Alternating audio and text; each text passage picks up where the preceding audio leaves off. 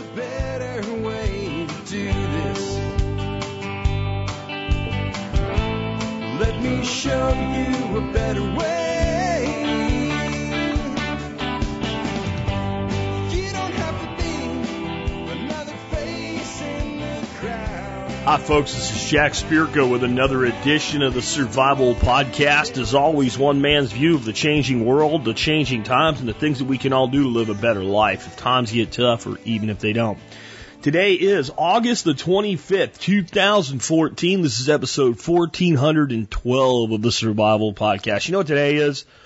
For a lot of kiddos that live in the South, today is back to school day, where you return to the statist indoctrination, public school system, and continue your education. We'll be talking about that a little bit today. For those of you in the northern part of the country, mostly, I think is where this divide is, you have a reprieve of your education cycle will not begin for about another week. Generally, up north, kids go back to school around the first week of September after Memorial Day. So some of you guys, I guess that's, what day is that this year? Is it the first? I guess it is the first this year. Did I say Memorial Day? It's Labor Day. Labor Day. So Labor Day is the first. So I guess most kids in the northern part of our nation will resume their education on the 2nd of September this year. Anyway, I always found that a little backwards. They say it's because of the heat and they want to let the kids down south out earlier, but I don't know about all of you, but for me, wherever I've lived in the lower 48, this is the hottest time of year. Anyway, it's Monday. So it's not just back to school day, it's back to back to work day, right? For most people.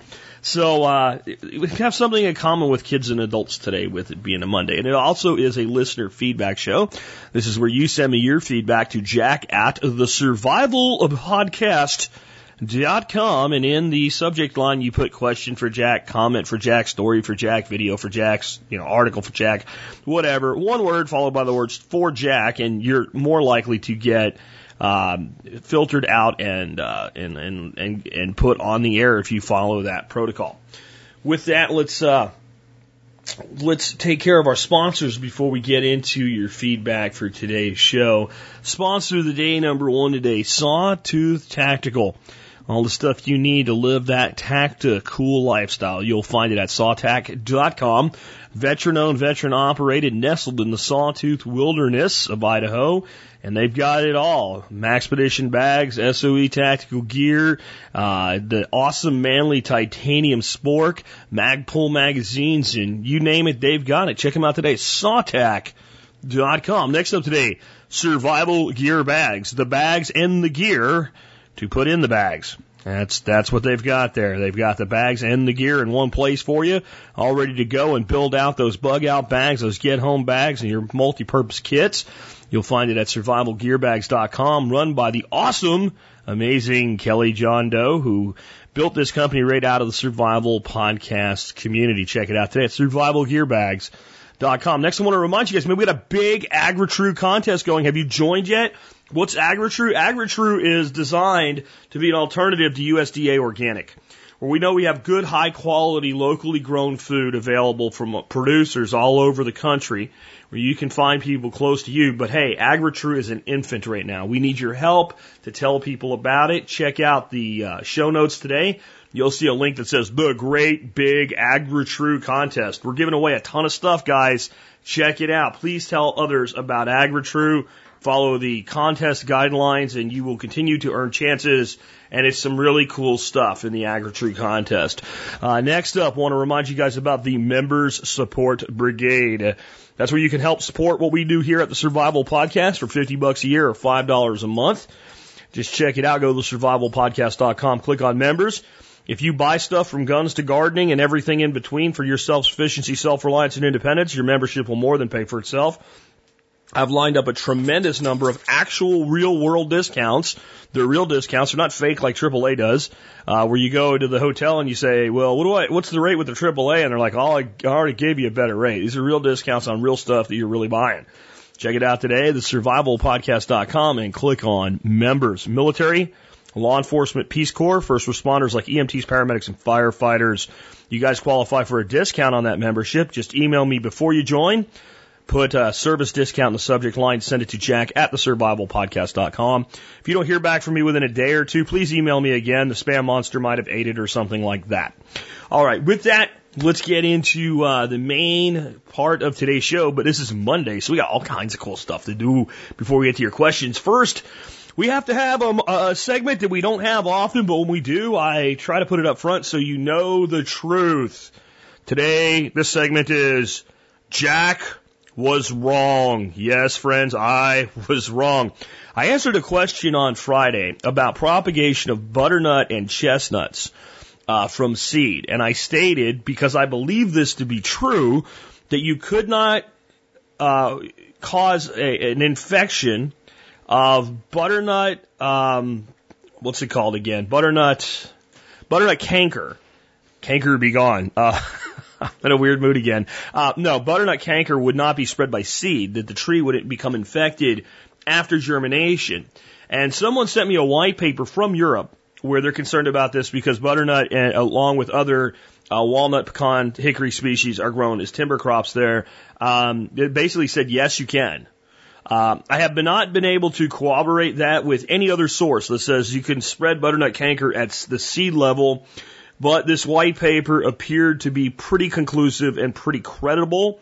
So I am going to post a correction right here that says if you're going to propagate butternut from seed, that for all the other reasons I said, plus this one, it's important to find seed from canker-free trees and known canker-free trees, because apparently this very insidious disease can be transmitted at the seed level, which makes it quite dangerous to the butternut stands in North America today. And it's a good reason to plant a few from known healthy trees if you have some land and some room for such big, long-term, overstory timber and nut-producing trees. We need to take the exact opposite approach that we took with chestnut when it comes to butternut with this canker.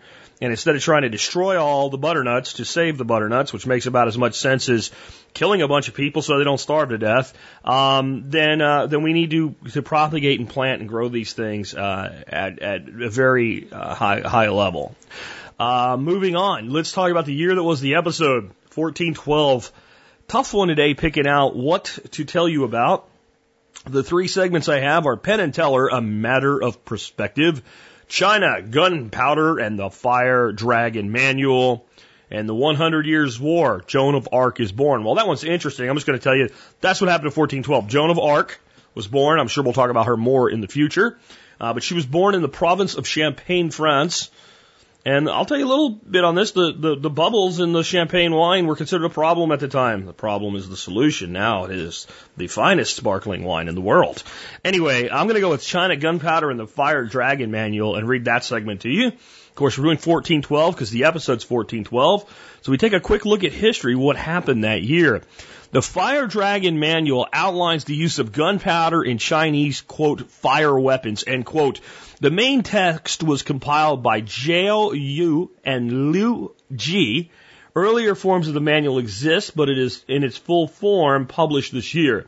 It describes various explosive devices, flamethrowers, and rockets that ranged in lethality from simply being frightening to injurious to deadly. The earliest forms of the metal-barreled gunner describe what passes for a grenade is actually a cast iron tub filled with gunpowder and flung by a trebuchet. That sounds like it would work. Here's my take by Alex Shrug that puts these together for us at tspwiki.com. Mythbusters asked the question, could the ancient Korean Hwacha fire arrow actually fire 200 arrows at once at a range of 500 yards and explode on impact? The answer was yes. Oh, heck yes. They missed the 50 styrofoam soldiers, but the grouping was so good, if you can get the aim right, this weapon could be devastating. I saw that episode of Mythbusters. It was like one of those episodes of Mythbusters you're like, this is really cool. This is why I watch this show. It did miss the little fake army troops they put there, but they put 50 in an area that, for battle tactics at the time, would have probably held like a couple hundred. So it would have been quite effective on a real troop formation. They were not lined up rank and file like the fighting of the day. The reason I chose this one to read for you, though, is I think we have a very short memory and a very microwave mindset in America today that we think of guns and explosives and modern weaponry in the concept of being able to launch something hundreds of yards and blow something up as being a very modern thing, 100, 150, 200 years old. Here you're going back to 1412, and it's prevalent enough. There's an entire manual built for a military on just the use of gunpowder and fire weapons. It also, I thought, would be a good thing to read because remember what the Chinese are doing right now. They've had the smackdown laid on them by the plague and the Mongols, and they are beginning to plan for the future. They've planted millions of trees. They're rebuilding canal systems, and they're laying the smackdown on other people, including remnants of the Mongols. China is rising in the year 1412. This is just one part of that. Next up, it is Monday, and that means it's time for Conflicted Monday, where I'm going to make you conflicted by giving you a scenario from Conflicted, the card game, survival card game you can get a discount on from the Member Support Brigade, by the way. And the way it works in real life is everybody draws a card one at a time, and then when you get your card, you read your card, you give your answer to the card. Everybody in your group playing the game says what they think. You give your final answer, and then everybody grades you from 0 to 3, and you do as many rounds as you want. Whoever has the most points wins. Cool game. Can't do that on the air, so what we do on the air is I just read you one, and you tell me in the comments what you would do, and then next week I give you last week's scenario and tell you what I would have done.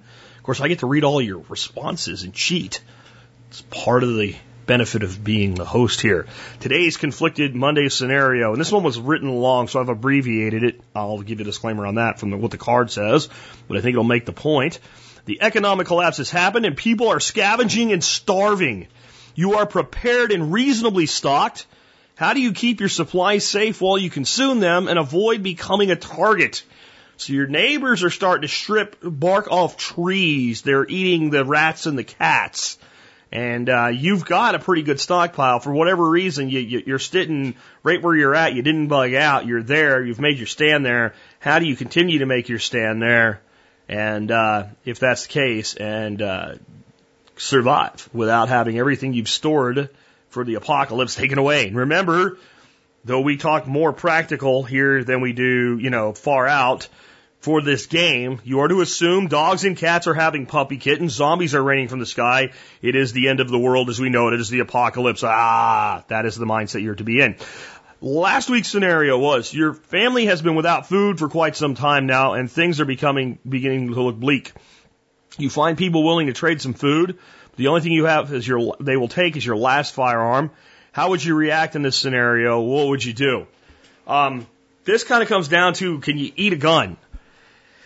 If you're in this scenario, things have gone very, very wrong. If these people have stuff and you have nothing, even with one firearm, you're not probably going to take anything from them. So turning the tables on them and stealing from them is probably a good way to end up dead and hung from a tree or something like that. So you're not going to do that. So you either have to walk away and say your weapon's more important to you, or you have to trade your weapon for food. If you've been without food for quite some time at this point, you're probably trading your gun for as much food as you can get, because it buys you time to try to figure out what to do next. The truth is, if things are this bad in this type of a scenario and you're faced with this choice, you're probably dead in a few weeks at best. That doesn't mean you don't keep trying to survive, but if you are that bad off, that's where you're at with this decision, you've probably already killed yourself. You just haven't, seen the end result yet. All right. With that, let's get into the main part, the real main part of today's show, where we take your questions and feedback. And the first one today was a pretty simple question, and it was on squash and pumpkins. It says, this is from Adam. Adam says, what is the best and quickest method of removing seeds from the guts of squash if you wish to use the seeds, roasting or seed saving, etc.? There ain't nothing to it. Cut it open, separate it by hand, spread your seeds out on a tray or a paper towel or something like that and let them dry. And if you're going to roast them for eating, you can pretty much, as soon as you separate them out, salt them with a little bit of salt, and the stickiness and gooiness on them will make the salt stick, and they'll roast up really nice that way. But if you're saving them for seed saving, there's really no way around just like a manual stripping of the seeds. If you're doing it for seed saving, I mean, you're only going to save so much squash or pumpkin seed. One butternut or one pumpkin has enough seed to plant rows and rows and rows of plants. I personally just don't know any way around it or speeding it up. You can probably put them in a colander and rinse water through. That might help a little bit. But what I've found with pumpkins and squash is that you just take your big clump of goo and hold it in your left hand and take your right hand and kind of rake it out and rake your seeds out. And don't try to get every flippin' speck of the goop, the squash guts or pumpkin guts off of them, and then spread them out when they dry, and it just kind of shrivels up to almost nothing. And it's okay if a little bit of that's on there. The good news is there's no reason to do it quickly, other than if you want the job done quickly.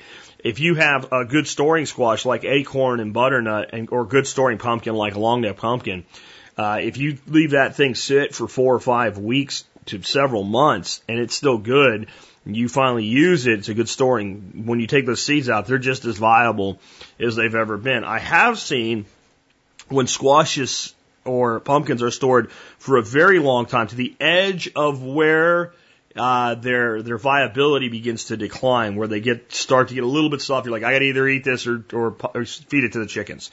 Sometimes when you cut it open, then the seeds are actually starting to sprout inside.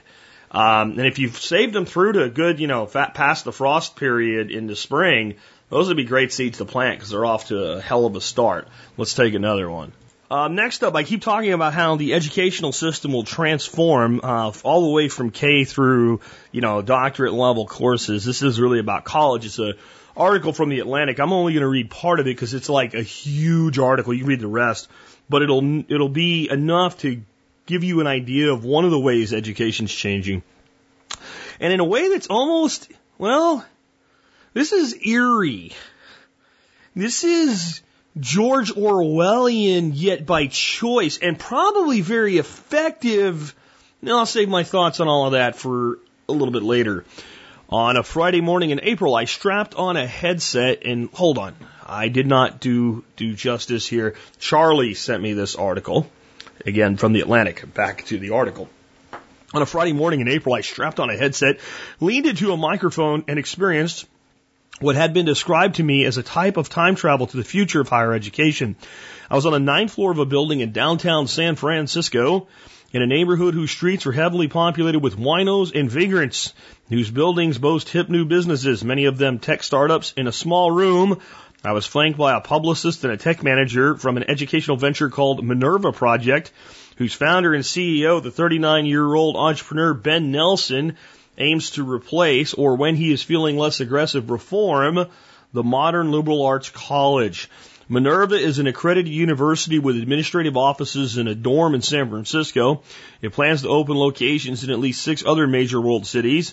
But the key to Minerva, what sets it apart most jarringly from traditional universities, is a proprietary online platform developed to apply pedagogical practices that have been studied and vetted by one of the world's foremost psychologists, a former Harvard dean named Stephen M. Coslin, who joined Minerva in 2012. I'm going to pause right there. I'm glad this guy's involved with this. I bet his opinion's pretty valid, but I am going to hold back a little bit of my opinion of his opinion because he works for the company he's vetted. All right, so you tend to give a better review of something when you have a stake in it. I'm just going to point that out there. All right, Nelson and Coslin have invited me to sit in on a test run of the platform, and at first it reminded me of the opening credits to the Brady Bunch, a grid of images of the professor and 8 students. The others were all Minerva employees, appeared on the screen before me, and we introduced ourselves. For a college seminar, it felt impersonal, as though we were all sitting and though we were sitting on the same floor of Minerva's offices, my fellow students seemed oddly distant, as if piped in from the International Space Station. I half expected a packet of astronaut ice cream to float by someone's face. Within minutes, though, the experience got more intense. The subject of the class, one in a series during which the instructor, a French physicist named Eric Bonabou, was trying out his course material was inductive reasoning. Bonobo, I'm going to say is how you pronounce this guy's name probably, Bonobo, began polling us on our understanding of the reading, a Nature article about the sudden depletion of North Atlantic cod in the early 1990s. He asked us which of the 4 possible interpretations of the article was most accurate. In an ordinary undergraduate seminar, that might have been an occasion for timid silence until the class' biggest loudmouth or most caffeinated student ventured to guess. But Minerva class extended no refuge for the timid, nor privilege for the gregarious. Within seconds, every student had to provide an answer, and Bonobo displayed our choices so we could be called upon to defend them. Bonobo led the class like a benevolent dictator, subjecting us to pop quizzes, cold calls, and pedagogical tactics that during an in-the-flesh seminar would have taken precious minutes from class time to arrange. He split us into groups to defend opposite positions, that the con had disappeared because of overfishing or that other factors were to blame. No one needed to shuffle seats. Bonobo just pushed a button and the students of the other group vanished from my screen, leaving my 3 fellow debaters and me to plan using a shared bulletin board on which we could record our ideas. Bonobo bounced between the 2 groups to offer advice as we worked. After a representative from each group gave a brief presentation, Bonobo ended by showing a short video about the evils of overfishing. Propaganda, he snorted, adding that we'd talk about logical fallacies in the next session. The computer screen blinked off after 45 minutes. The system had bugs, it crashed once and some of the video lagged, but overall it worked well and felt decidedly unlike a normal classroom. For one thing, it was exhausting. A continuous period of forced engagement with no relief in the form of time when my attention could flag or I could doodle in a notebook undetected. Instead, my focus was directed relentlessly by the platform, and because it looked like my professor and fellow edgenauts were staring at me, I was reluctant to even let my gaze stray from the screen. Even in moments when I wanted to think about aspects of the material that weren't currently under discussion, to me, they seemed like moments of creative space, but perhaps they were just daydreams. I felt my attention snap back to the narrow issue at hand because I had to answer quiz questions and articulate a position. I was forced, in effect, to learn. It was the education of the future. It seemed vaguely fascist, good, but fascist. And the article goes on for a long time after that. My thoughts on this, when I was reading that before I got to the end where he said fascist, I was like, wow, if you wanted to program people to believe statist bullshit, what a great system. So while this system currently exists to compete with public education, I can see every statist on planet Earth going, woohoo, we got a new way to program them. This seems like a gun. It is all about who is holding it in choosing to do good or evil with it. I mean, with that type of an educational regimen, and it's probably something you could get a person to do well with at about 9 to 10. I think much younger than that, if there ain't a purple dinosaur on the screen, forget it. But certainly by high school, middle school, high school, this would be actually a very effective way to learn. And I can see this being adopted by the indoctrination centers as part of their new paradigm. I think it's good and bad. Again, I think it's like a gun. I have guns. I think guns are great. But there are people who, if they have a gun, will, use it to steal, rob, murder, or, with the auspices of credentials, use it to, extort money from you legally in the form of taxation and things like that, or, put people in prison for possessing a plant, stuff like that, right? So guns can be abused both legitimately and illegitimately by many people in society, yet they are one of the greatest things in the world to help preserve individual liberty and freedom, and they are a great tool for things like self-sufficiency, being able to feed yourself. So that's how I see this. This could be used for good or evil. I think the good news is that it's an option, and that means that the entire system is becoming full of more and more options. I actually think this is a very good way to learn some things. I would not, if I were to be 18 again and say, yes, I want a higher education, and this was an option, I would not want to go to a college where all the teaching's this way. But I do think for someone like me with, I guess what you would call attention deficit disorder, I call it being interested in some shit I like and not in other shit I don't like. If there was something I really felt I needed to learn, and I had a hard time focusing on it, I would want to take this kind of class for that thing. I think that it would be very useful for that. I think it would be very useful for learning basically the ability to defend a position and to think critically. I think there's a lot of people in our society that could benefit from this type of a class. And I don't think it even matters what the class is on. I think if you can get the average person to take 4 or 5 of these classes, like not the whole class, like these individual sessions, and just on critical thinking, it could be very useful. I think what Jeffrey Tucker's doing with his online classrooms at Liberty.me, might be very useful in that regard to take some things and eventually do things this way. What I liked best was the fact that the student would be held accountable for learning now, not later. And I think that's one of the biggest flaws in our education system. Like, I'm going to say all this shit, I'm going to test you on it next week, which means to you, well, I have till next week to study this crap, and I don't really need to pay attention to you. And, well, most teachers aren't very good anyway. I'm sorry, I know you're all pissed off at me now, but most teachers are not good teachers. They're not. If your kids, I'm sorry, teachers, this is facts. If your kids are bored as shit while you teach, you're not doing a good job. Well, the material's not that interesting. It's your job to make it interesting. I've had teachers that were amazingly interesting about subjects that I thought were monotonously boring. So you can do it. So this type of a system allows, in the article it talks about how one of the ways they can attract staff is a teacher can say, I want to live in Costa Rica on a coffee plantation and teach from my little hut. Fine. If you got internet access, you're good. That's, man. And if you start thinking about a good teacher in a system like this, should be paid based on how many people take their class and put money into the coffers.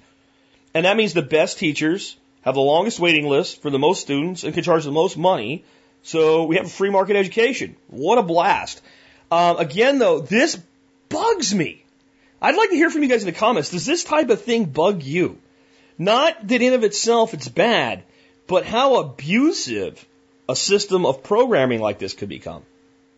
I mean, you could, with careful planning, completely change the way a person thinks to the way you want them to think in an environment of trust like education. I don't think many people understand why many of us in the Liberty Movement have such a poor view of education as it's conducted in America. It's because it is the perfect brainwashing platform. It is the perfect indoctrination platform because it has an inherency of trust in it. So I think many teachers that are doing a great job indoctrinating our children, notice I did say indoctrinating, not educating, don't know that's what they're doing. They've been indoctrinated. Think about how one becomes a teacher of something like the 4th grade. One goes to school and is indoctrinated for 13 years, kindergarten through 12. They get done with that and they go to at least 4 more years of indoctrination where they are told this experience, this additional 4 years of higher education has qualified you to go back and teach 4th grade, which you've graduated 16 years ago. That technically, except for the maturity aspects and some basic understanding of formulaic classroom teaching and management of a classroom, you should have been qualified to teach like when you graduated 5th grade. And so the teachers are indoctrinating because they've been indoctrinated. They believe everything that they're doing is for good because they've been taught their whole lives that it's for good. And they're teaching children to parrot the dictates of the state. And when I think about that, and then I think about what if the state, instead of fighting this type of thing, adopted it? It feels like, he says fascist. We got fascism in our schools right now. Our entire economic system is the very definition of fascism. This isn't fascist. This is Orwellian, if used improperly. I think as long as you have a free market where people can choose this for some things and something else for others, it could be a wonderful tool. But adopted by the institutions, man, this could become the ultimate tool of mental programming and indoctrination.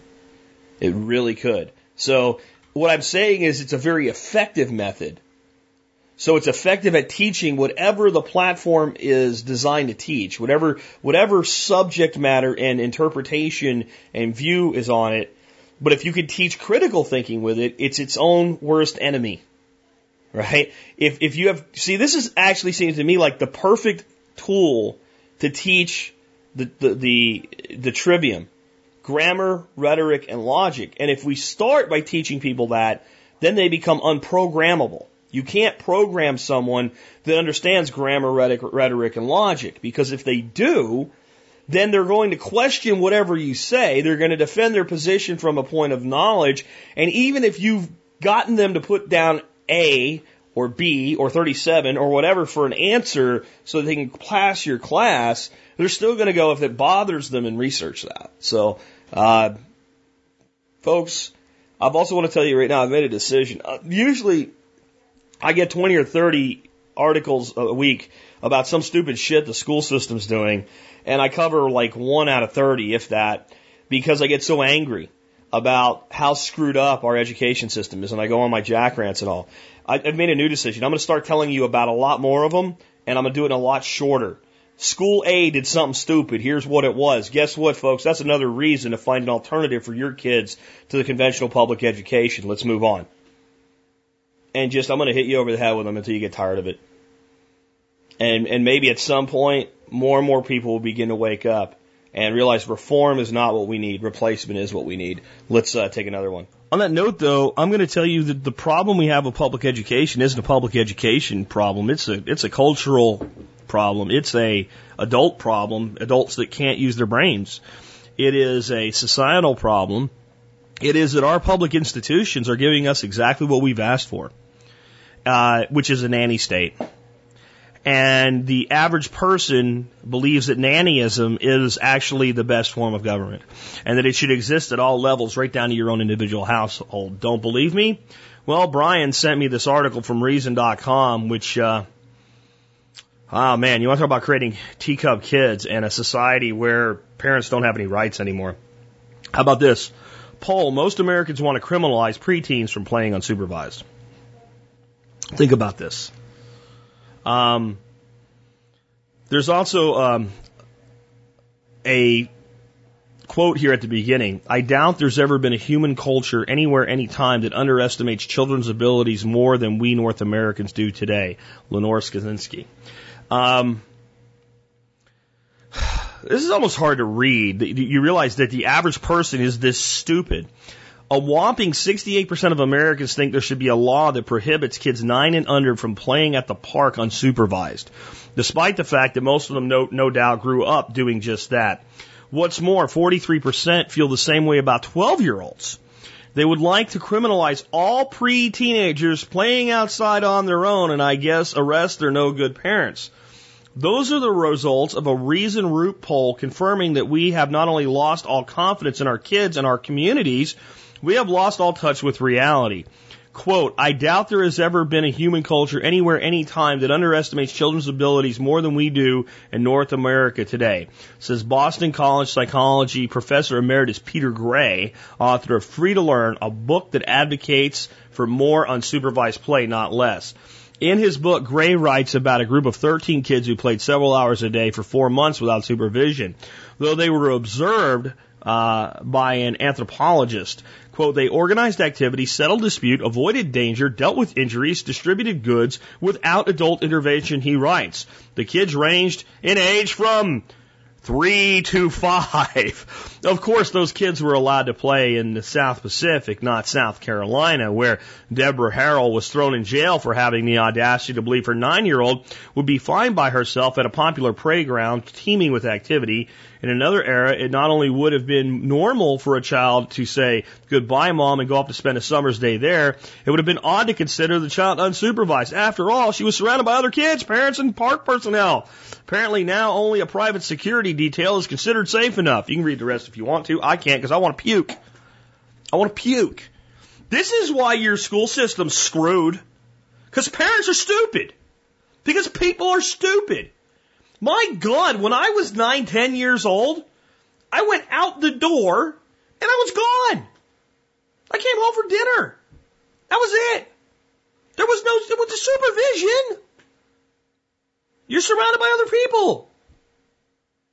I mean, I'm not talking about, pulling up to like a freaking amusement. Well, I wouldn't even think that's a big deal, honestly. Dropping your kid off in the middle of a dark forest and saying, see you next week, that would be a problem. A kid playing at a playground by themselves, oh, the horrors. I want to hear from you guys today. Who remembers playing with other kids, unsupervised, under 10 years of age? Me, and me. Right? Come on. This is stupid. We've lost our minds. This is why every once in a while, as much as I love the ideal that is America and the beauty that is this nation, I look around and go, why the hell are we still here? Why am I giving this government half of my income when they're giving me nothing of what I want? Why am I in a place where a person can be thrown in jail because they let their kid play in a park? Why do I live in a country where police can come and arrest a woman because her kid skipped school and she didn't pay a fine? Throw her in jail, take away her medication, and a day later she's dead, and no one loses their job over it. Why do I live in a country like this? Number one, USA, my ass. We're number one in what? Incarceration, military spending, and obesity. That's what we're number one in. Every metric of any meaningful thing continues to fall in America while we continue to wave our foam fingers. Didn't know I was going to talk about this today, especially with regard to this story, but I have a special message for some of you guys out there. And most of it's not you, but you'll know someone like this. Waving your flag and saying America and saying I support the troops does not make you a patriot. It doesn't make you a patriot. The average American today that says they support the troops and they thank the troops and they stand for the troops, they're watching a war like it's a freaking baseball game. Our side's really good. We always win. You know what? It makes me sick when I think about it. It makes me absolutely revolted sick.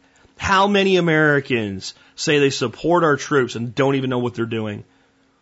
And would never make the sacrifices those guys made. And don't understand, their quote-unquote support of our troops is support of a government that sends them into harm's way. Their support, in many instances, is the very mechanism by which those men are forced into battle, and sometimes for no good result. It makes me sick when I think about the foam finger waving bullshit that passes for patriotism today. I guess the reason, coming back to answer my own question of why am I still here, is because, damn it, this is my home, and I will fight the idiots, I will fight the morons, I will fight the ass clowns, I will fight the statists at every level. Because it's worth doing. I guess that's the answer to my question. Let's take another one. I do have a really interesting segment I'm about to go into, but as I do that, I just thought of something that I thought of this morning and kind of tying back into this litigious society that we have today and a society that's lost its minds. I was listening to the Permaculture Voices podcast with Diego, and he had Larry Santoyo on. He was a very well-known permaculturist in Southern California. And he was talking about all the things you could do to build intentional communities in a distributed manner at a neighborhood level and things like that. And I really was digging it. And he started talking about legalities, and he was talking about how this, there's these new laws that allow you to now do this. And LA being one of the first cities where they made it legal to do things like they put in a law that protected the ability of people to do things like make canned goods in their home kitchen up to a certain amount and sell those. And I had an interesting thought at that point that I'd like to share with you today. We now live in a society where we have to pass laws to be able to do things. This is where you know your society's gotten out of control. So, generally speaking, the motivation to pass a law is to prevent something from being done. When you've gotten to the point where you've pretty much outlawed everything, then legislators have to employ themselves with something new, which is beginning to pass laws to allow things to be done. When we got to the point, and I'm not sure when it was, where it became more necessary to pass laws in order to decriminalize or legalize behavior, we had passed the point of no return of a totalitarian society. It is ridiculous that you need to pass a law so that someone can do something today. And the reason is they will not repeal the law that prevents it. They pass a new law that creates a window for a certain number of people under certain circumstances to not have that law to apply to them as long as we say so. But that's your thought of the day. I want you to think about that. I want you to meditate on that. You guys that blog, I want you to blog about it. You guys that podcast, I want you to podcast about this. I want you to share this thought with the people around you. I want your feedback in today's show notes. I want your comments on this. Think about this. We live in a society where we now must pass a law to create a liberty versus pass a law to infringe upon a liberty. How much infringement on liberty must have occurred for us now to be in that state? All right, now, something totally unrelated. I've given you my thoughts on the Ebola scare. It could come here and kill us all. Shut up. Shut up. Please shut up. It's not coming here to kill us all. It's killed a couple thousand people, if that, in Africa, where there's millions of people and they have deplorable conditions and all. But there is a lesson that no one's really talking about. Apparently, someone over at the Huffington Post pulled their head out of their ass long enough to talk about it. And this is a big lesson for us in the threat of pandemic and what it means. How about this? Ebola may leave 1 million people in need of food help. Ooh. Think about that. Let me read to you. Conakry, Guinea, AP. The deadly Ebola virus has killed more than 1,000 in West Africa, is disrupting the flow of goods, forcing the United Nations to plan food convoys up to 1 million people as hunger threatens a largely impoverished area. Amid roadblocks manned by troops and pervasive fear among the population of the dreaded disease, the worst ever outbreak of Ebola is increasingly impacting the food supply in 3 countries. The impacts are evident in Guinea's capital of Conakry, where fruit and vegetables no longer arrive from the country's breadbasket. In Sierra Leone and Liberia, several markets have been shut down. The price of rice and other staples is soaring in areas under Ebola quarantine. Hunters of bushmeat, which can carry the Ebola virus, have lost their livelihoods, and farmers in some areas have been cut off from their fields. Price gouging hurts people who struggle to feed themselves in the best of time, observers say. While none of the regulations restrict the movement of basic necessities, fear and inconvenience are disrupting supplies. Some 1 million people in isolated areas might need food assistance in the coming months, according to the UN World Food Program, which is preparing a rational emergency operation to bring food to convoy to the needy. 3 months of operations can be extended. Okay, so basically I can read the rest of this long article, but the overall message here is in the parts of Africa that are hard hit with this thing, even though it's only infected a few thousand people and killed about 1,000, there's like 1 million starving because of the disruption in the nation because of it. You might think, well, that's the lesson. It's only the beginning. It's only the beginning. In nations like Africa, this came from Bob, by the way, who, I'm going to tell you what I said when I got that first email from him with just this part of it. I said, now you've got something about Ebola worth discussing. Well done, thanks. We'll be on Monday's show. Well, he sent an email back to me with the link to this article at bbc.com on the economic impact. Let me read this to you. With more than 1,300 reported deaths from Ebola in West Africa, the virus continues to be an urgent health crisis, but it's also having a devastating impact on the economies of Guinea, Liberia, and Sierra Leone. The economy has been deflated by 30% because of Ebola, Sierra Leone's agricultural minister Joseph Sam Sersey told the BBC. He said that President Ernest Bai Koroma revealed the staggering and depressing news to ministers in a special cabinet meeting.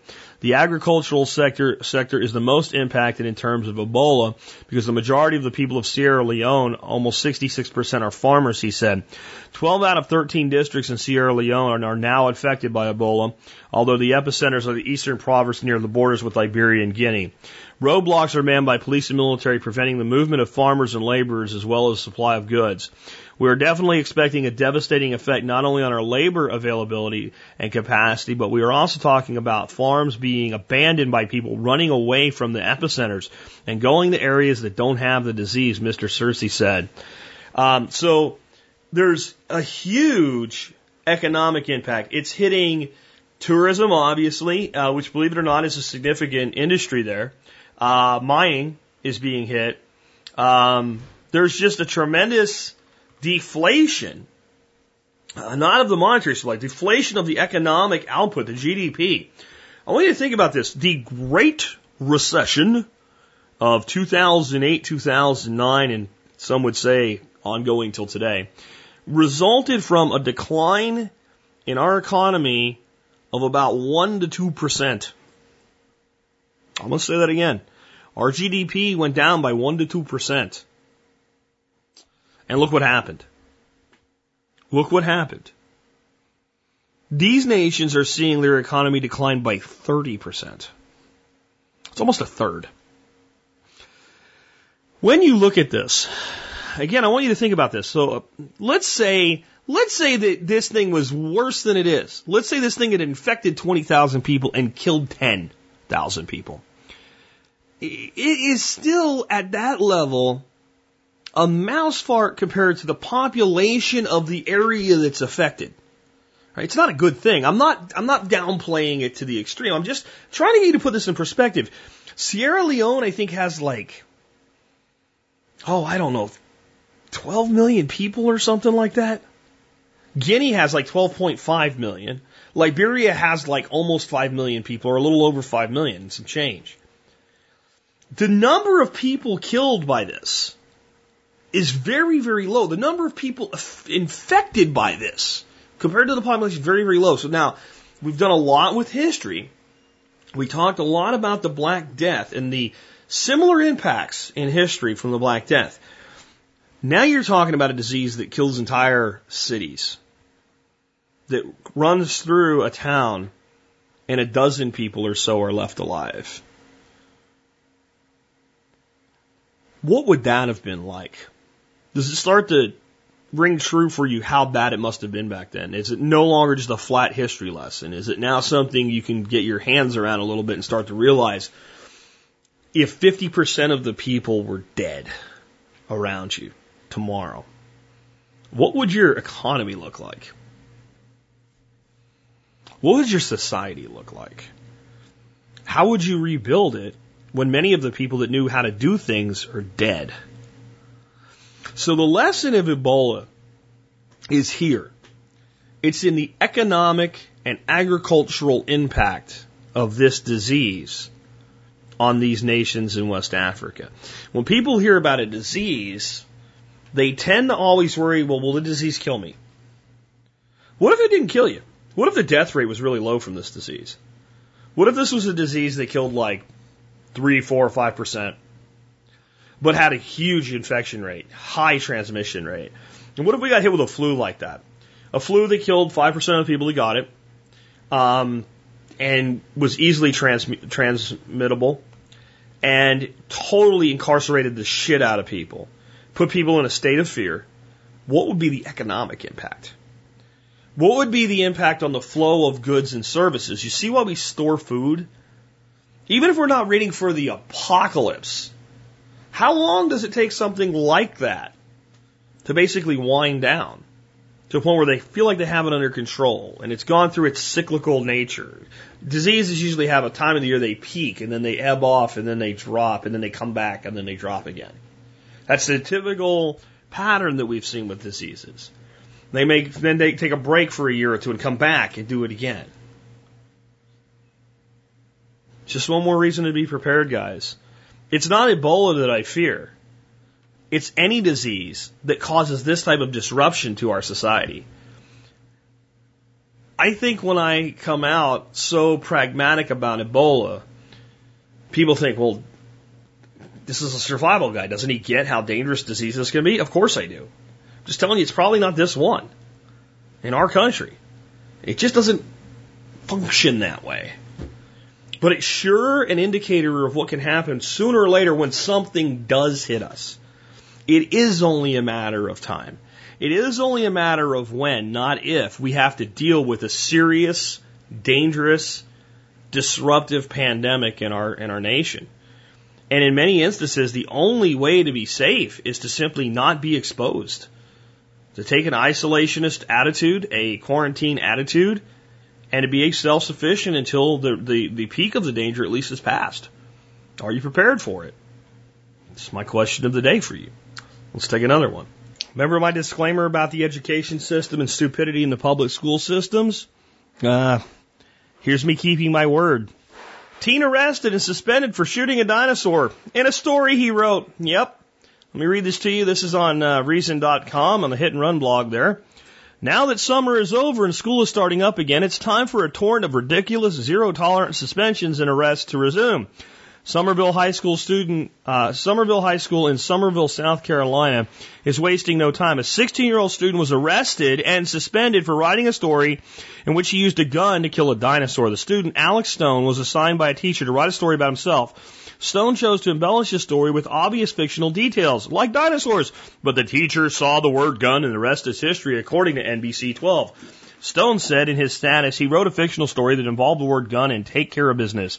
I killed my neighbor's pet dinosaur, and then the next status, I brought the gun to take care of business, Stone said.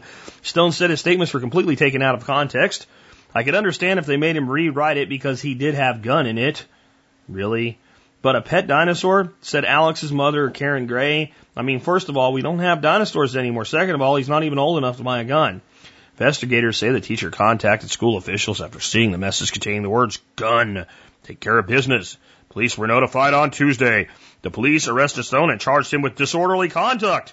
He was also suspended from school. Okay, the police are idiots, and morons, and the police chief of that jurisdiction should be fired immediately. And parents, one more reason not to send your children to public school. Let's move on. Here's an interesting one from Flippy Did It. He's also known as Nathan from Florida, and founder of Permascapes.com, which is a really cool company. It's Permascapes, Permescapes.com. Check out his site. Anyway, this is Nate in Florida. I'm a lifetime MSB member, and Flippy Did It on the forum. Since we now have crowdfunding like Kickstarter, Indiegogo, Tristway, etc., what legitimate argument remains for mandatory taxation? Should the public want to fund a works project, we have a functional ability for it to receive meritorious funding. With cryptocurrency, audit capability, Bitcoin, Litecoin et al., all public funds could be vigorously tracked and accounted for. Many are not able to see how we get from here to libertarianism, minimalism, or anarchy. Do you see this as a viable means to a more limited government? I'd appreciate hearing your thoughts on this, Nate. I do think if all public spending had to be done in a blockchain-like environment that was auditable by anybody, and we could see exactly where every penny goes that our government had, it might lead to more accountability. You have to remember, though, for a society to be its own watchdog, it first has to use its damn brains. And we've already established that the people of this country are freaking stupid, and the majority of them think it should be a crime for your 10-year-old to play by themselves in a freaking park. So I don't think it works with the current freaking mindset of moronism that is pervasive in America today. I think the problem is we keep looking for the system to be the problem when we in fact are the problem. I like the idea here. I like the thought, and this kind of lines up with my comments in an earlier show from like a couple weeks ago where I was talking about a book by Richard Bach. And it was either Stranger to the Ground, One, or Nothing by Chance. It was one of those three books.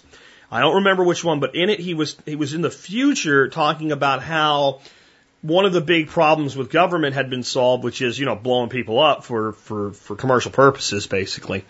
And the way that had been changed is that when you filed your tax return, you had to pay your taxes. But there was a whole list of government departments and what they did. and you assigned the percentage of your taxes to each department you wanted to get some. And you didn't have just evenly distribute as a single option. You had to actually think about it. So you had to go through and go, Department of Commerce, I don't think they need that. DEA, don't think we need that. Okay, this looks good. Yeah, okay. And you got to choose where your money went in government. Again, that's an interesting idea. But folks, understand where our problems lie. It's not our system itself. It's us. We're lazy. We're fat. We're arrogant. We're obnoxious. We don't give a shit. That's where, and I know you're saying, Jack, I'm none of those things. I understand, neither am I. The majority of us are. Here's what happens. I'm going to tell you the story of the most beautiful discovery most of us ever find, and then the realization that it doesn't matter and the depression that ensues. It's called My Journey to Libertarianism. This is how most people discover libertarianism. Most people are not born libertarians, and they are not born to parents who are libertarians. Most libertarians are born to parents that are ardent conservative or liberal. They're either like the kind of people that have a little statue of George Bush they pray over, or the people that do the same thing with one of Barack Obama or Bill Clinton or something like that. That's usually the parents of the libertarian. Or completely politically agnostic. Their parents are people that don't even give a shit. Somewhere along the way, these children think for themselves, and they examine the left-right paradigm, and they come down on one side or the other of it. They say, you know what, the fiscal conservative argument makes sense. I am a conservative Republican. You know what, the letting people live their own life without stepping on their faces, that makes more sense. I'm going to be a liberal Democrat. And along the way they go, wait a minute, these assholes are doing the same shit with different marketing, and they become disillusioned and they become a political agnostic. They say, I don't care about these people anymore. They will defend the position still, but in their hearts they know they've been defeated. So then they hear about this thing called libertarian. Well, what is that? Maybe they discover somebody like Ron Paul, who is basically the only person that's ever lived the mantra of libertarianism as a congressman. And they go, wow, and they discover and they start to examine this philosophy of all the marketing fluff they like about the conservative message that the conservatives never deliver. Smaller government, less intrusion, lower taxes, more business-friendly environment, embracing the free market. And they go, that's good. And then they look at the libertarians and go, okay, but I bet you don't like gay people, and I bet you think we should put people in jail for smoking dope. And then they say, no, we don't. We don't think you should do that at all. We think everybody should live their own life, and until they hurt somebody else, you shouldn't have shit to say about it. And they go, holy crap, this is the greatest thing in the world. Whoa, I'm going to tell everybody about this libertarian stuff. It must be that people just don't know. This has got to be what the average person really thinks. If people knew this, we'd all be libertarians.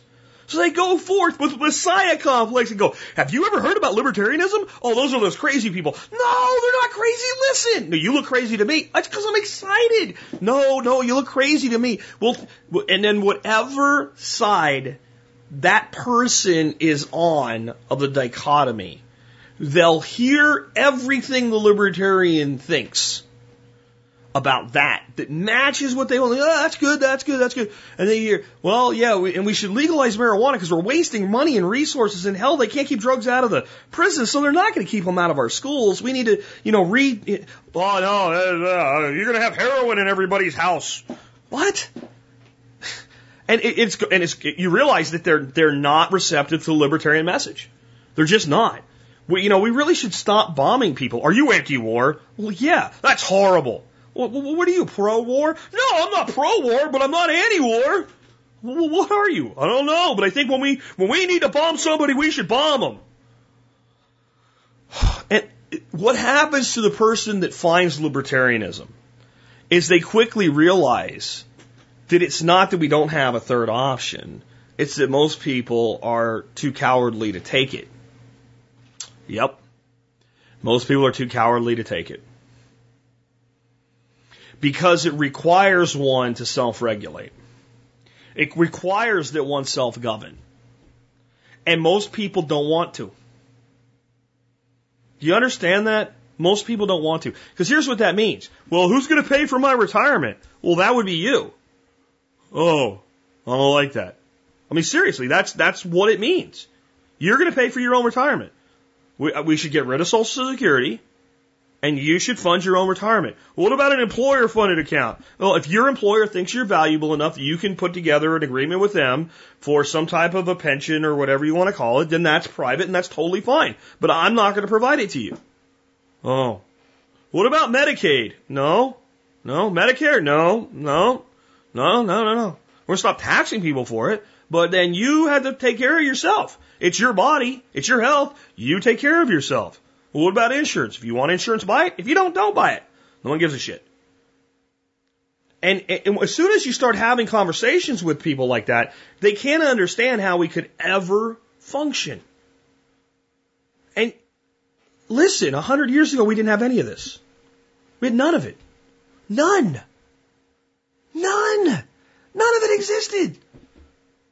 And this nation rose to prominence and greatness with none of this.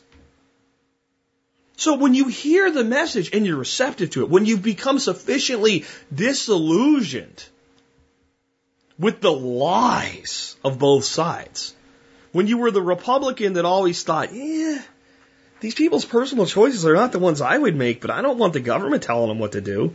Or when you were the Democrat that was going, yeah, I think we should, help people, but I don't want the government making people do that. And God, these guys spend too much money. I got to vote for the lesser of two evils and vote for my D, but my God, these guys are just terrible. And you were that person, and you're like, God, I just want everybody to be left the hell alone. Then you're ready. And you're probably 5 to 10% of the population, and 90% of the population doesn't want freedom. They don't want freedom. They will pay homage to freedom. They have made freedom a god. That's what they've done. A god to exist apart from themselves. An ideal to pray to.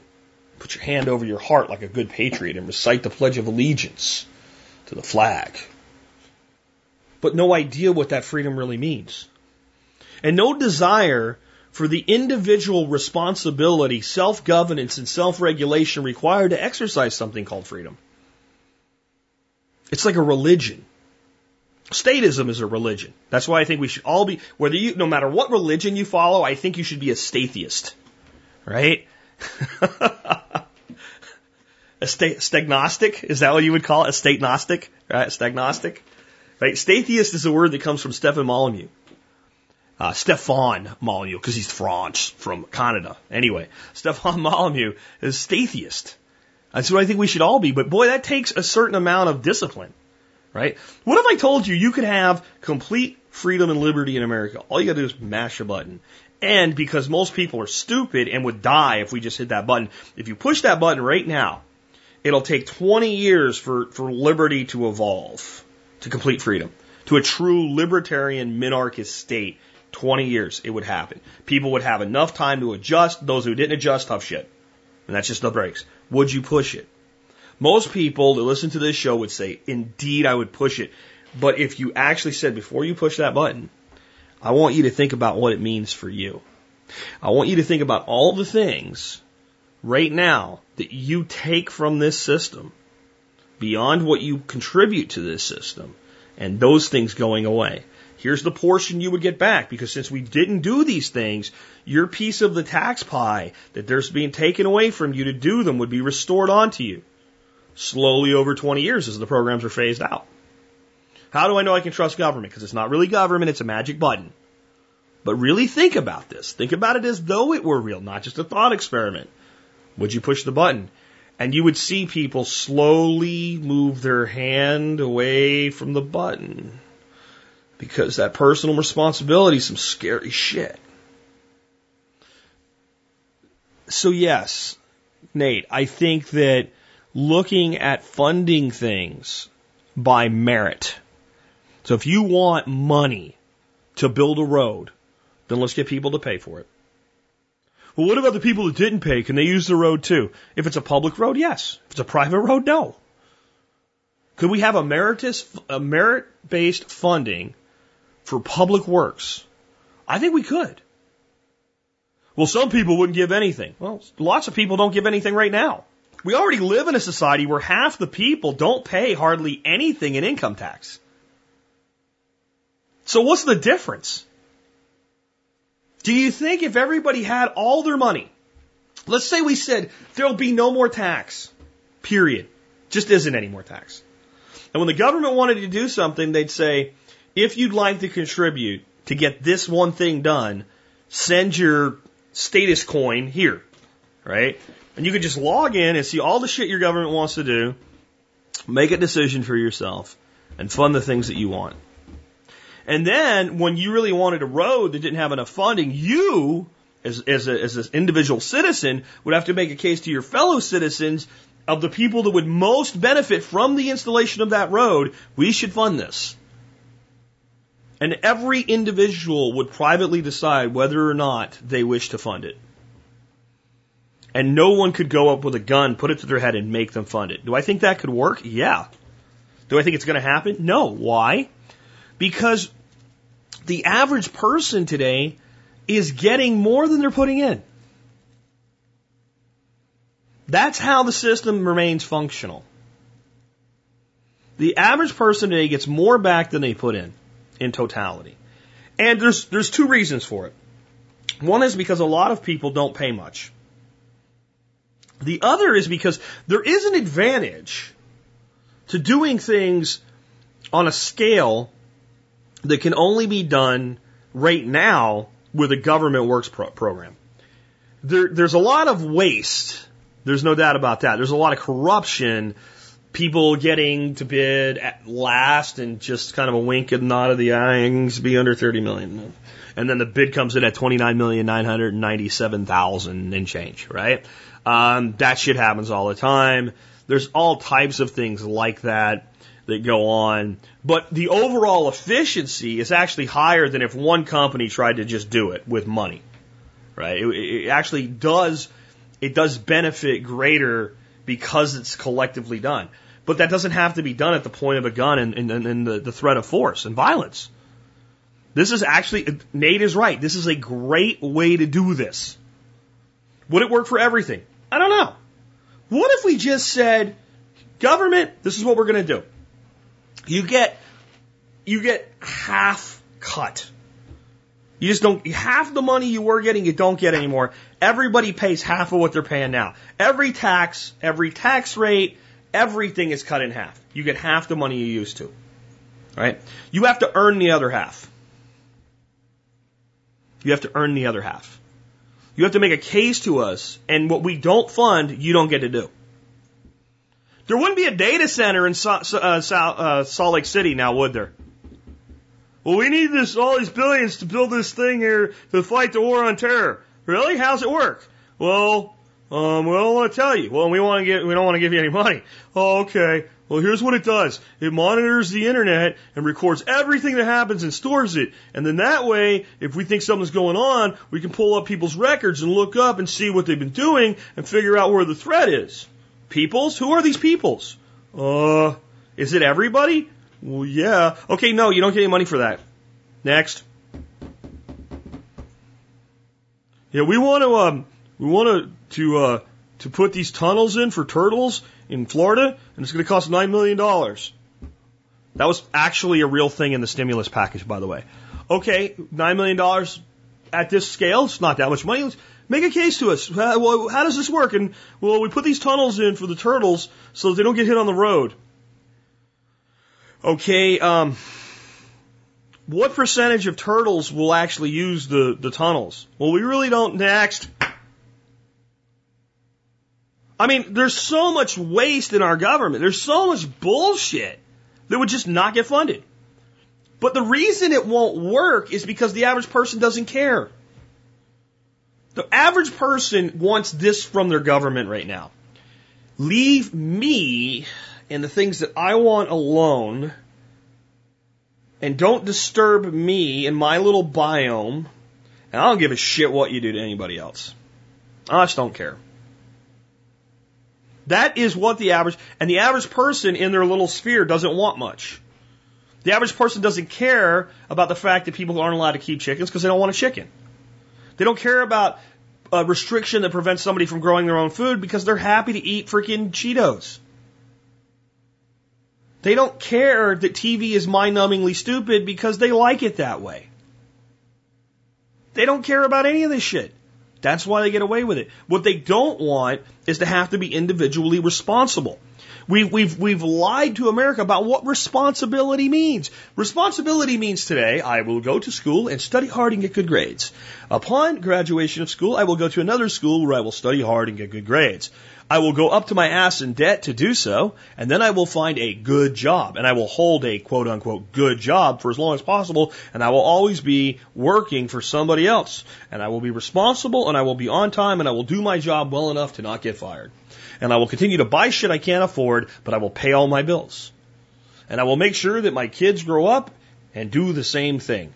That is responsible. That is the most irresponsible way to live your life I've ever heard of in my life.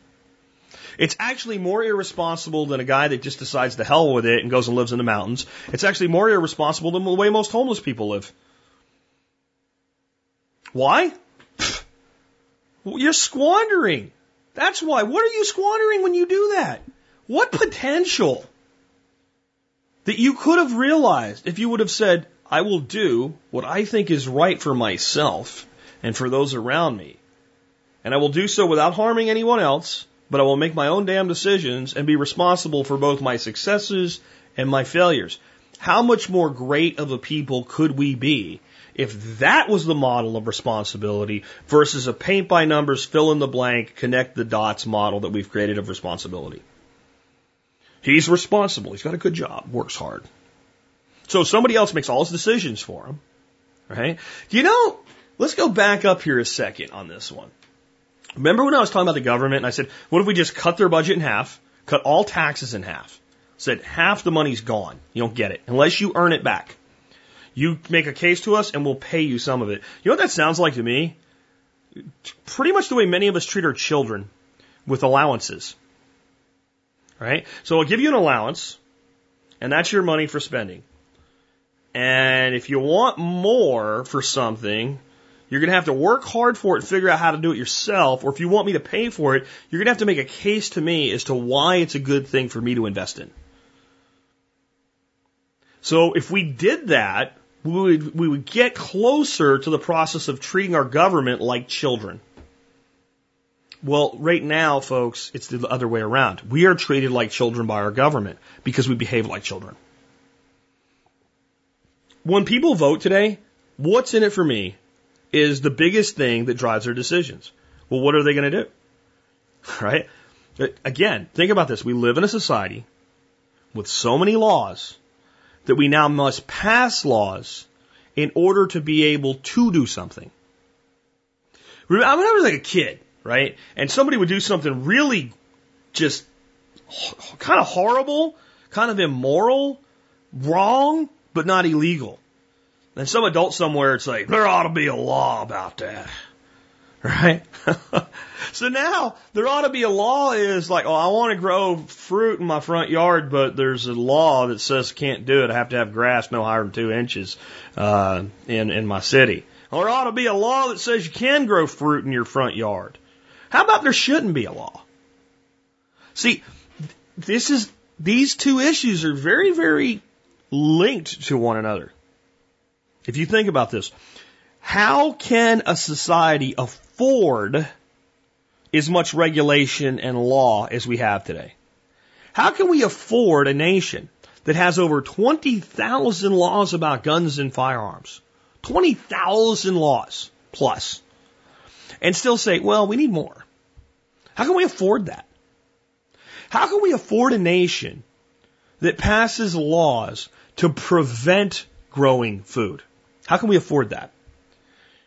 How can we afford a nation that can spend millions of dollars on one missile to bomb a person at a wedding? How can we afford that? Spending and borrowing and taxing. How does spending factor in? You spend it, then the people pay taxes back on it. It's all an incestuous financial relationship. We spend money into existence. We loan money into existence. I won't go into the economics behind that, but We can afford it because people allow the extraction of it. And they allow the real-time and future extraction of their wealth. And this is what I mean by that. You feel directly the real-time extraction of your wealth when you file your taxes, when you buy something with a sales tax on it, when you get your property tax bill, when you get your utility bill and you see all the taxes on your utilities or your cable bill and see all the taxes on that, or your internet bill and see the taxes on that. So you feel that's called the real-time of extraction of your wealth. What you don't feel immediately is the future extraction of your wealth through borrowing and bonds and other things. And we have this tendency, we look at that national debt and go, holy crap, $17 trillion, and look at it still going up, right? We had one person wrote in and said she showed it to her husband, and he was watching it, and finally he goes, I think this thing's broken. And she said, why? He goes, well, when's it going to stop? He couldn't even understand that it doesn't stop. It always keeps running. It always keeps getting bigger. Of course it does. That's how it works. This is how that is the future extraction of your wealth, right? But that is only the national extraction.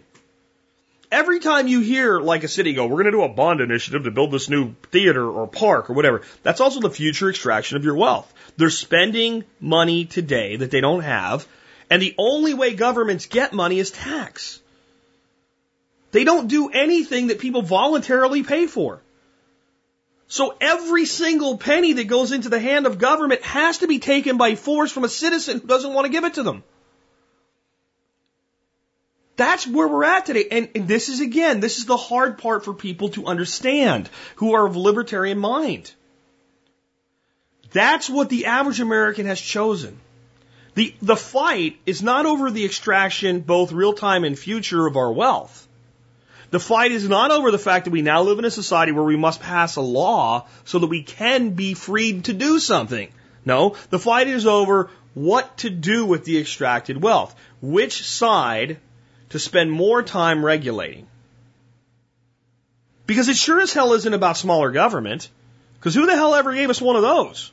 Republican or Democrat. It sure as hell isn't about social justice, because for all the money that the liberal takes in government, they don't do a hell of a lot for that. They do a whole lot to create more social injustice. Let me explain something to you about the two sides of the economy, just in one issue on each side. And you can go through every issue and work this out for yourself. The liberal establishment does not want to balance social justice at all. They have no interest in it. Okay? Because their entire marketing campaign is based on the fact that inequality exists and needs to be rectified and made right. So if they fix it, it would be like a drug company that's selling you a maintenance medication that you're on for 50 years, coming out with a pill that you can buy for $5, take one time and be cured. So they have no interest in actually equalizing the playing field. They want to tilt the table toward the people that they see as their core voters. That's their agenda. That's their goal. It's what they do. I recently had somebody say to me on Facebook, why can't you people just admit that white privilege is a real thing? And he was a black guy. And I said, well, maybe if more of you guys on that side of things took advantage of actual black privilege, there'd be less concern about social justice. You know, the black privileges like minority hiring quotas, the fact if you start a business, you get consideration on many public works bids, admission requirements at colleges. If you go into the public sector, there's minority hiring quotas. I mean, there's all kinds of things that have been done to tilt things in your direction if you take one of them and run with it. So that would be minority privilege. Maybe black privilege isn't the way to put it that way. By the way, women, you are a minority too under that system. In many parts of those systems, women are also. It's only white males that get the table completely tilted away from us in all of those areas. And so that's not creating social justice. So the liberal that says they want social justice, and I don't mean the person that bought into the idea, the ground soldier, the activist, the person that just really cares about people and is doing good work in their community. I don't mean them. I mean the people in charge. The politicians, the elected officials, and the bureaucrats on that side of the equation have no interest in creating it because it would take away their power. Okay? The conservative Republicans that say they want smaller government have no interest in smaller government. They've built the largest monstrosities of government bigger than any liberals ever built. It's their play. If they actually created smaller government, we'd go, hey, we don't need you.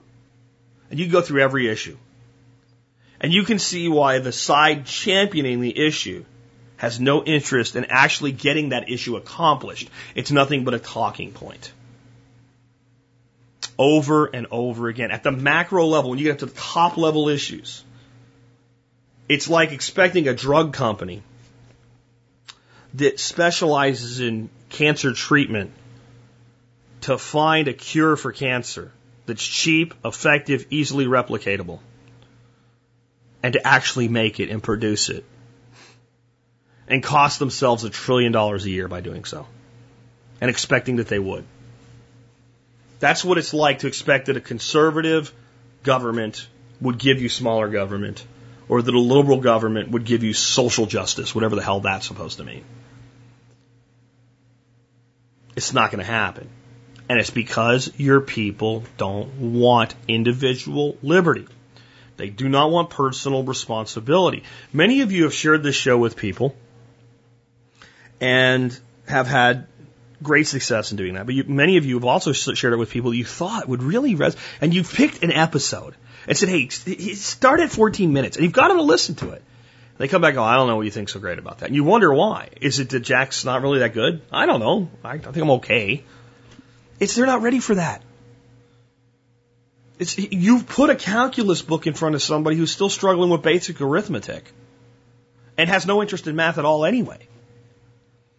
The message that you are responsible for your own life sounds great, but when you actually deliver it with meaning and you really mean it, it scares the piss out of people. It horrifies them. That means that all the stuff in my life that's screwed up, I bear at least some responsibility, if not the majority of responsibility for all of it. I have made my own mess, and I am supposed to clean it up? That sounds like what you tell your kid. I don't like when it's pointed at me. I'll need to get the hell out of here and go back to watching C-SPAN. Yeah, the idea Nate brought that started this whole soliloquy, great idea. But so is a constitutional republic. But until we rise up as 300 plus million sentinels, each watching over each other, but first being responsible for ourselves, doesn't matter what the system is. Because the system is only as good as the guardians of the system. And you live in a system where each person is to be a guardian of a system. And none of us are, in the totality of things. There's so few of us willing to, that our effect is menial. So we've said, fine, take your system, shove it up your ass. To quote Chris Rock, all up in your ass. We don't care. We'll participate where you make us and where it benefits us. And that's it. And we will build our own systems. We will build our own intentional communities. We will build our own groups. We will build our own education systems. We'll stop doing what you say we have to because you can't make us. We're going to do whatever the hell we want as long as we don't hurt anybody. And we're going to be smart about it so we don't end up in one of your freaking state correctional institutions or federal correctional institutions. We're going to do it within the bounds of the law, lateral to the existing system, because you people have lost your minds and we're not going to participate in your collective idiocy and collective insanity any more than we absolutely have to. We won't vote for the lesser of two evils because I don't want either one of you. Well, what if everybody did that? That would be pretty cool. If everybody did that, then maybe we'd actually elect somebody that actually was a servant instead of a thief. But until everybody's ready to do it, just do what you want. Go do what you want. Again, libertarians, that's the sad truth. The majority of people don't want what you have to offer. Because it's too hard. It's too hard to be responsible when the whole world is telling you it's somebody else's fault and you don't have to be. Keep spreading the message anyway. The truth, indeed, in time, will set us all free. Let's take another one. Okay, the next one is pretty simple. It's one of those things that's kind of spooky to people, but it's really, really easy. says, hey, Jack, how does a complete beginner make their own hard apple cider? What equipment is needed? What process do you recommend? I have a property with mature apple trees. I'm not sure of the variety, but they're good eating apples. Thanks. Thanks, Jack. And this is actually for Mark Shepard. I just noticed that it says question for Mark in there. I'm going to answer it anyway, and we'll talk to Mark about people doing this on their own when he's on the show, which he will be soon. If you have a question for Mark Shepard, please send it to me with question for Mark in the subject line. And when we have Mark's interview, I'll try to work your questions in. I think there's only a few, so those of you that are fans of Mr. Shepard's work, there's 4 right now, so I can probably get your questions in if you get them to me. I think it's another week or 2 before we have Mark on. There's 2 sides to that question. One is, how do I get juice out of the apples? And what equipment do I need for that? I'm going to table that for right now. And I'm going to talk about what to do once you have apple juice, because it's really simple, and it'll apply to more people here, because a lot of us have access to juice, but not necessarily enough apples on our own property to make our own cider. So apple cider is pretty much, you take apple juice, you add sugar at a ratio of about 1 to 2 pounds of some sort of additional sugar per 5 gallons. So up to you. This controls how much alcohol is produced. There's only so much sugar in the apple juice. By adding additional sugar in the form of something like cane sugar, we get a cheap way to boost the alcohol and push to a higher level. We can use things that are rich, that have residual flavors as a sugar product, like a brown sugar or a molasses if we want to leave more of a buttery, caramely flavor in the cider. There's a billion recipes on how to do this. We can use a pound or 2 of honey and basically make what's called a sizer then. But once we have that done and it's incorporated, we put it into a fermentation vessel, usually just a big bucket, a 6.5 gallon bucket for 5 gallons of material. We make sure we clean that bucket and we sanitize, don't sterilize, but sanitize. I use a product called Star San for that to make a cleaning fluid, which is a no rinse cleaner, which means you can just rinse it and you're done, shake it out, and you can go ahead and brew in it. We put the apple juice with sugar into the bucket. We pitch a yeast, put an airlock on it. When it stops bubbling for long enough, it's done. And there's a little bit more complication. You can listen to my show on brewing. It's all the same. You can take hydrometer readings to be sure that it's done. But basically, when it goes to where it's not bubbling at all anymore for a couple days, it's done. And then from that point, you either rack it off to another container. We call them carboys in the brewing world. This will be a glass bottle that looks like a water bottle for a water bottle machine, like a water cooler, but you need a glass one, not plastic. Rack it into there, let it settle, and the more times we rack it and keep it under an airlock and store it in a cool temperature, somewhere in the neighborhood of 60 to 70 degrees would be good for apple cider. The more it will settle out, the more it'll become clear, the more sediment will drop, and the more of an aged product we'll produce. When we get it to where we're ready to, we either bottle it or we can keg it.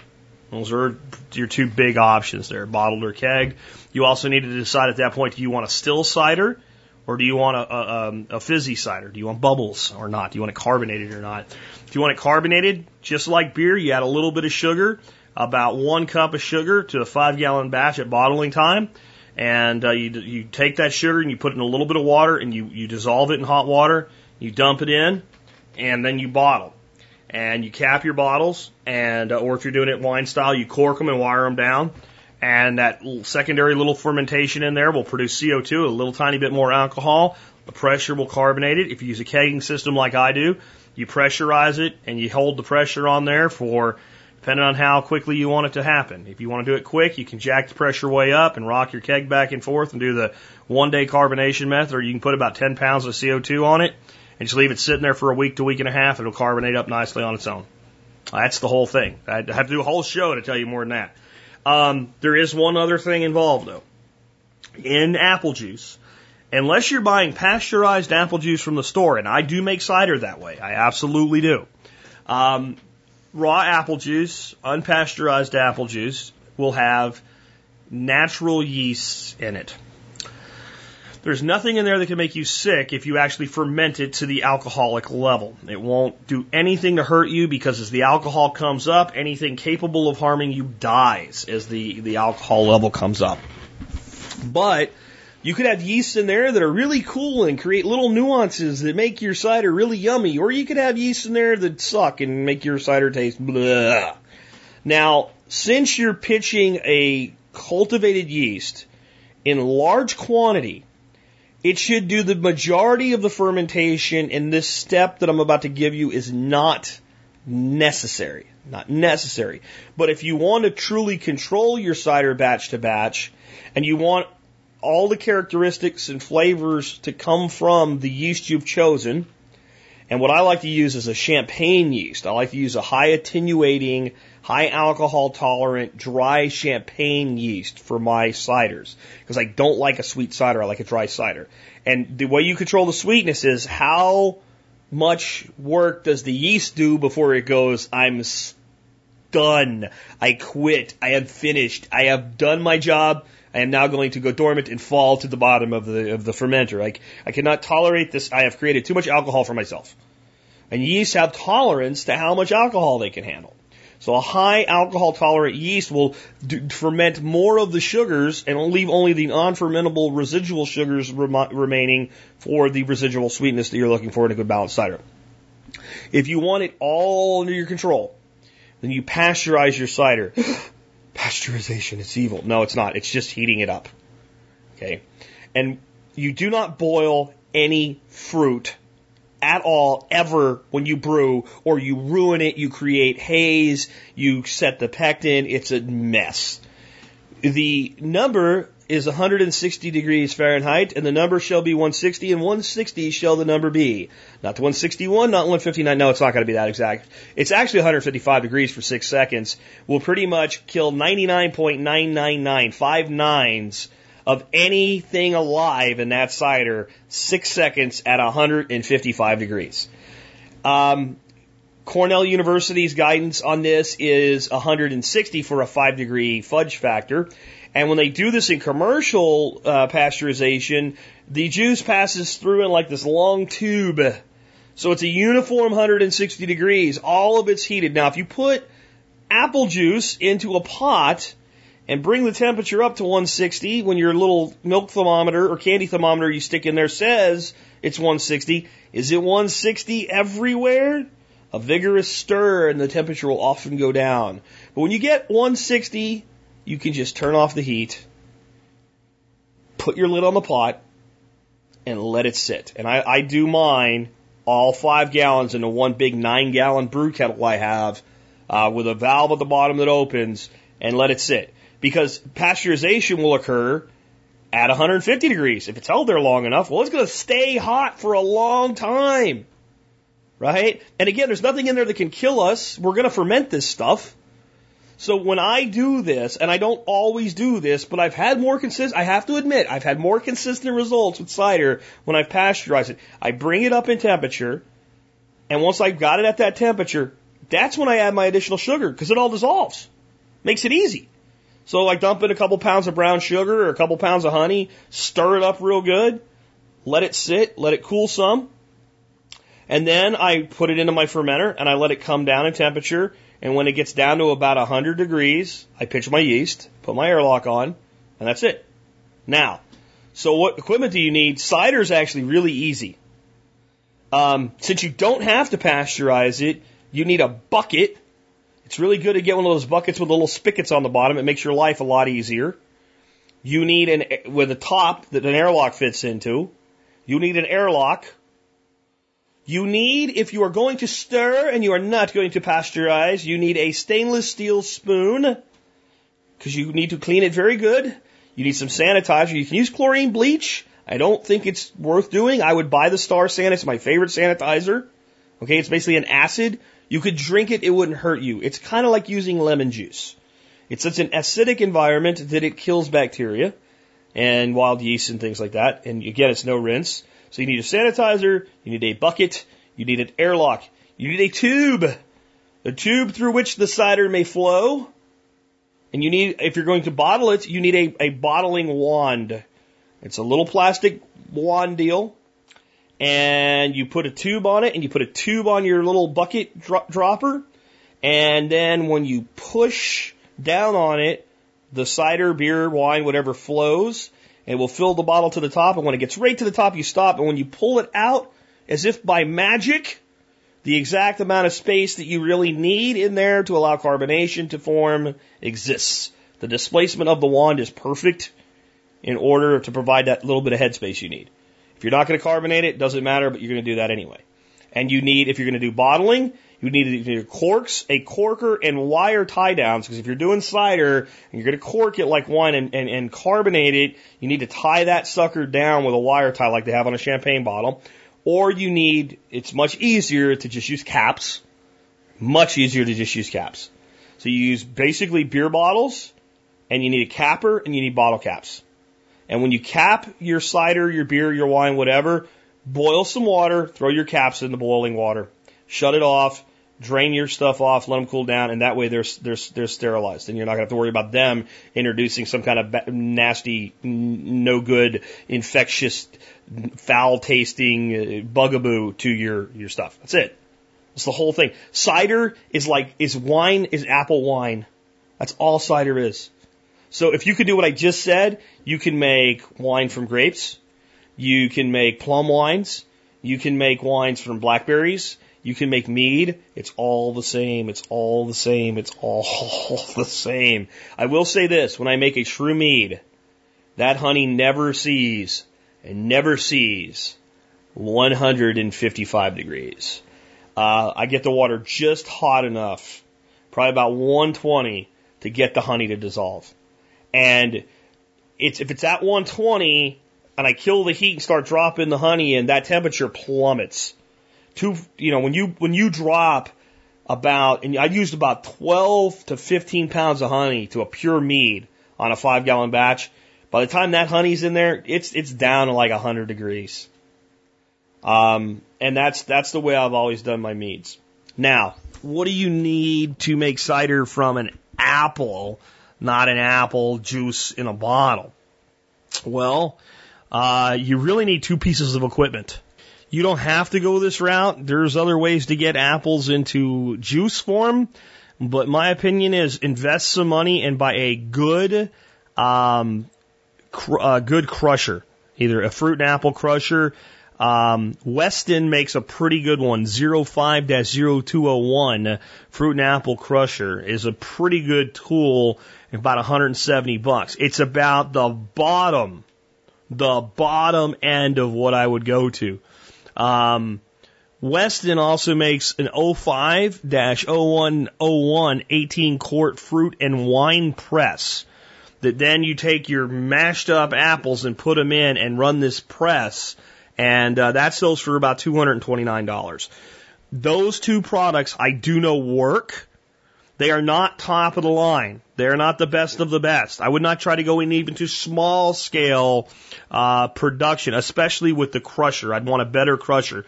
The press is damn good. It's $229 is the retail on it. And again, it's the Weston 05-0101 is the press, and the crusher is the 05-0201, and it's good. It's not great. If you wanted to do a lot, you probably want to step up a little bit with it. I've heard mixed reviews on how great that thing is. This is something I'll be investing in the future, but since all my apple trees are little tiny apple trees, and I'll probably get a few apples next year, there's no reason to spend the money just yet. And I might look for a better set of products. But for the home producer that wants to make, 20, 30 gallons of apple cider a year, it's probably adequate. I wouldn't go cheaper. The press, people look at presses and wonder why they're hundreds of dollars. There's a lot of pressure exerted, more than you would think, to get the juice out of an apple. And there's a lot of work and a lot of heavy metal and engineering necessary to make a press that's going to last. It's not going to basically press itself apart. Really good presses are thousands of dollars. I don't think even somebody that was doing it at a very small commercial scale needs to spend too much money on them. But again, those are the two products about the bottom end of what I would go. And we'll see what Mark Shepard has to say about this when we have money. I remember, if you have a question for Mark Shepard, author of Restoration Agriculture, he'll be on the show soon. Please send it to me, jack@thesurvivalpodcast.com. But in your subject line, put question for Mark. And with that, I think we'll wrap up for today. Good questions, guys. Remember, if you want to be on a show like this with your question, comment, or video, or what have you, just send the email to jack@thesurvivalpodcast.com. question for Jack, story for Jack, video for Jack, what have you in the subject line. Hope you guys have a great week, and hope you guys continue to build more liberty in your lives. Remember, tick-tock, tick-tock. The clock is always running. Time is always moving on. You are either moving toward greater individual and personal liberty, or the system is working against you. It's a sliding scale in life. There is no static. Move forward, or the system moves you backward. It's your choice. Please make the right one for you and yours. And with that, this has been Jack Spirko with another edition of the Survival Podcast, helping you figure out how to live that better life if times get tough, or even if they don't. It's in our food these days, you know it's on our TVs. Sometimes we forget that we are what we eat. I don't know the answer. It's like there's nothing I can do. It's the price we pay, I guess, when we follow all the rules. There's a better way to do this. Let me show you a better way.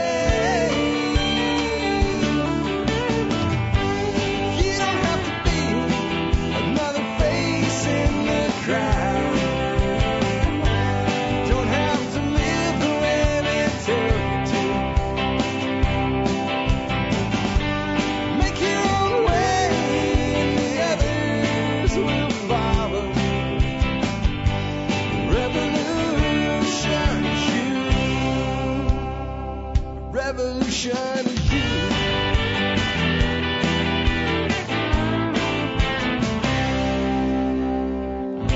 Someday we'll realize our children just can't pay. 'Cause nobody up there cares. They're living for today.